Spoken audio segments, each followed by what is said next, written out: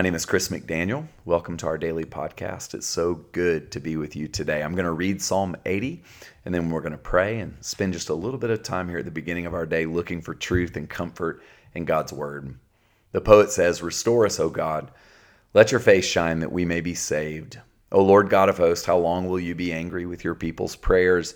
You have fed them with the bread of tears and given them tears to drink in full measure. You make us the scorn of our neighbors. Our enemies laugh among themselves. Restore us, O God of hosts. Let your face shine that we may be saved. You brought a vine out of Egypt. You drove out the nations and planted it. You cleared the ground for it. It took deep root and filled the land. The mountains were covered with its shade, the mighty cedars with its branches. It sent out its branches to the sea and its shoots to the river. Why then have you broken down its walls so that all who pass by pluck its fruit? The boar from the forest ravages it, and all that move in the field feed on it. Turn again, O God of hosts. Look down from heaven and see. Have regard for this vine, this stock that your right hand planted. They burned it with fire. They've cut it down. May they perish at the rebuke of your countenance. Let your hand be upon the one at your right hand, the one who you made strong for yourself, and then we will never turn back from you. Give us life, and we will call on your name. Restore us, O Lord God of hosts. Let your face shine that we may be saved." This is the word of the Lord. Thanks be to God. Let's pray. Father, we ask for truth and comfort in the word of God today. We pray, God, that you would give us a way to think about the cycle of growth and loss and redemption. And I pray, God, that as we think about that cycle, that we would be able to see our own story in this story, our own life in this poem, and that we would live bravely as a result of what we see from you. In Jesus' name, amen. Y'all, life is a cycle. It's a cycle of birth and growth, loss and restoration. And that's what we see here in this psalm. And we're just going to walk right through it and try to ask the Lord for grace to see what we can see, because I think there's something true here. The psalmist begins by saying, Lord, you have fed us with the bread of tears. And I just love the imagery there, because no one would want to eat food soaked in tears. And that's exactly what the poet puts in front of us. He's being really honest about loss and pain and sorrow. And it just reminds me when I read things like that in the Bible that it does you and me no good to pretend when we're hurting. That the best and most real thing to do is acknowledge our loss and our grief when we experience it. And it's one of the reasons why I love and am so grateful for the Jewish root ball of our Christian faith, because our Jewish family teach us how to be honest. The book of Psalms is so full of honest, real praying when we're hurting, a kind of lamentation ability that frankly we're not very good at in our modern Western culture. We tend to pretend, we tend to fake it, and the Jews give us permission, and a psalm like this one actually gives us real permission to acknowledge pain. And I also love the fact that the psalmist begins to kind of give language to the sense of shame that he feels as he walks through loss and pain. He says, my enemies are laughing about the hurt in my life. And I don't know about you, but I know there are times in my life and even recent memory here where I feel mocked by my own circumstances. I mean, we may not have a person down the street laughing and mocking, but it's easy to feel mocked by your job insecurity or economic fears. It's easy to feel mocked by fragility and vulnerability in our bodies as our health fails us. There's a real sense in which life mocks us when we feel loss and hurt and sorrow. And what the psalmist does here is gives language to it, to say when we're hurting. And it's tempting when we're hurting to want to give up. And so the first thing we sit with here is that God gives us permission to give voice to our pain. The second one is the psalmist says when we feel pain and even mocked by our circumstances, rather than quit, we're meant to cry out for restoration. When we're fed up with the pain, we're invited to cry out to God. We're invited to call upon God and ask him to help us and to heal us.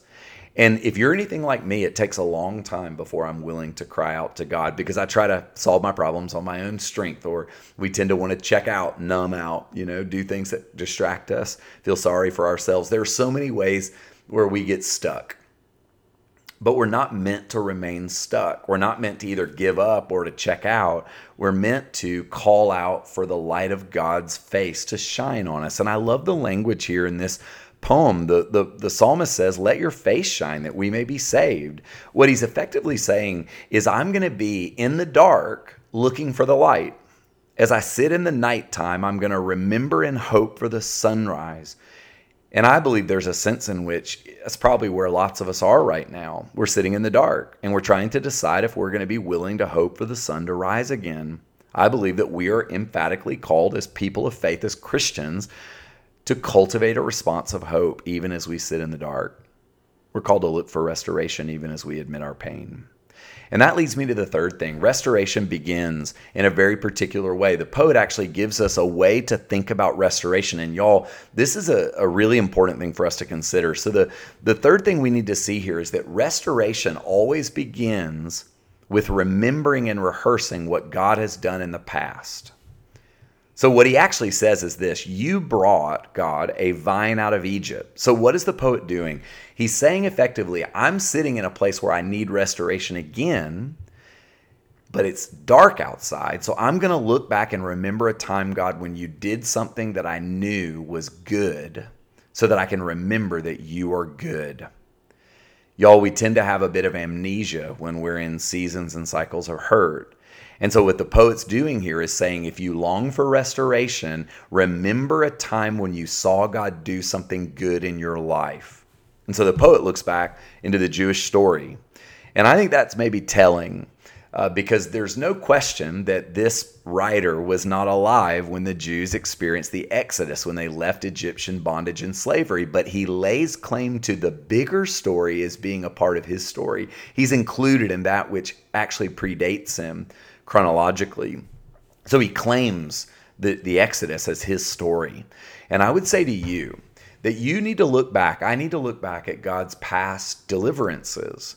But if I can't find any in my own life because maybe I'm so distressed, it's so upside down, I'm so disoriented, then I look back at the broader story of the Christian church and the family of God. I look to the scripture effectively to say, God, you've done things in the past. And I love the picture here of the Lord digging up a vine that was living in Egypt. And we all know Egypt represents bondage, addiction, slavery, being displaced and oppressed. And the Lord here is stirring a memory in the poet to say, even in a place that was bad, you did something good, God. So he thinks about this vine, and the vine is then dug up and brought back home. And then it's cleared the ground around it. It's rooted, it grows, and it becomes this huge thing.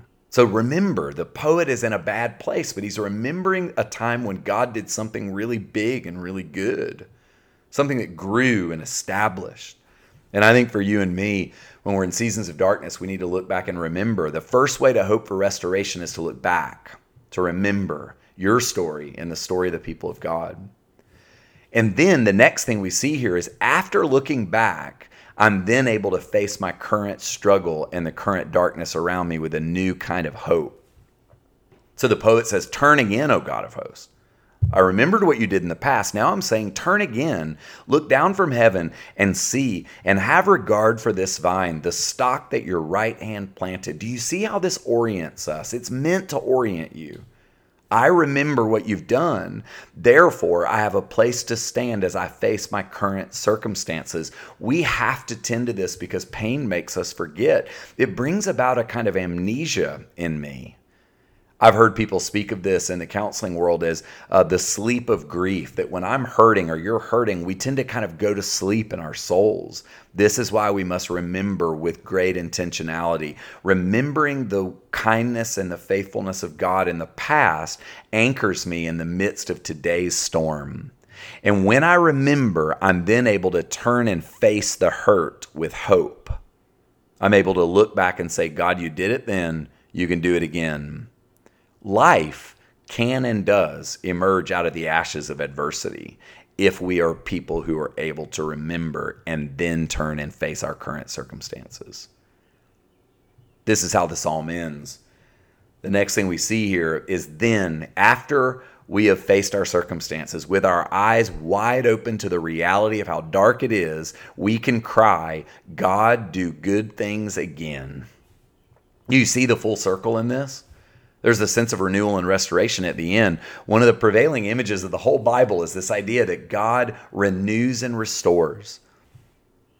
In the coming months, I think the Lord is stirring in my own heart to launch a new initiative that's going to be designed to explore themes of renewal in a more comprehensive way. It'll probably be a separate podcast thread, and I'm just really excited. I feel God's really pressing this theme of renewal and restoration into my own soul.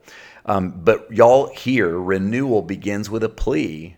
God, have regard for this vine. God, remember what you did in days gone by and do it again. And y'all, I believe that needs to be increasingly the cry of our heart. God, do it again. God, do good things in me again. Toward the end, the psalmist says, effectively, loss is real. Pain is real. Let your hand in this moment of real hurt be on us to make us strong, give us life, keep us close. And I believe that there's a real pattern here, that if we rush to try to hope for a good future without remembering, without being honest about our hurt, without following this progression, then our cry for restoration will feel tinny and hollow. But if we will have our eyes wide open, anchored in hope, facing the darkness, I believe that there's a kind of power that can emerge, an authenticity to our cry for hope and restoration. My mind has been going back to a particular verse in the Bible a lot, actually, lately, from Habakkuk 3, verse 2. And so I'm going to leave you with this. The prophet says, O Lord, I have heard of your renown, and I stand in awe, O Lord, of your work. In our own time, revive it. In our own time, make it known. In wrath, may you remember mercy. May it be so again, O God. I believe the Lord wants to do new things, good things in you. So let's acknowledge the past and ask for hope, and then authentically cry out for God to do a new thing. Amen.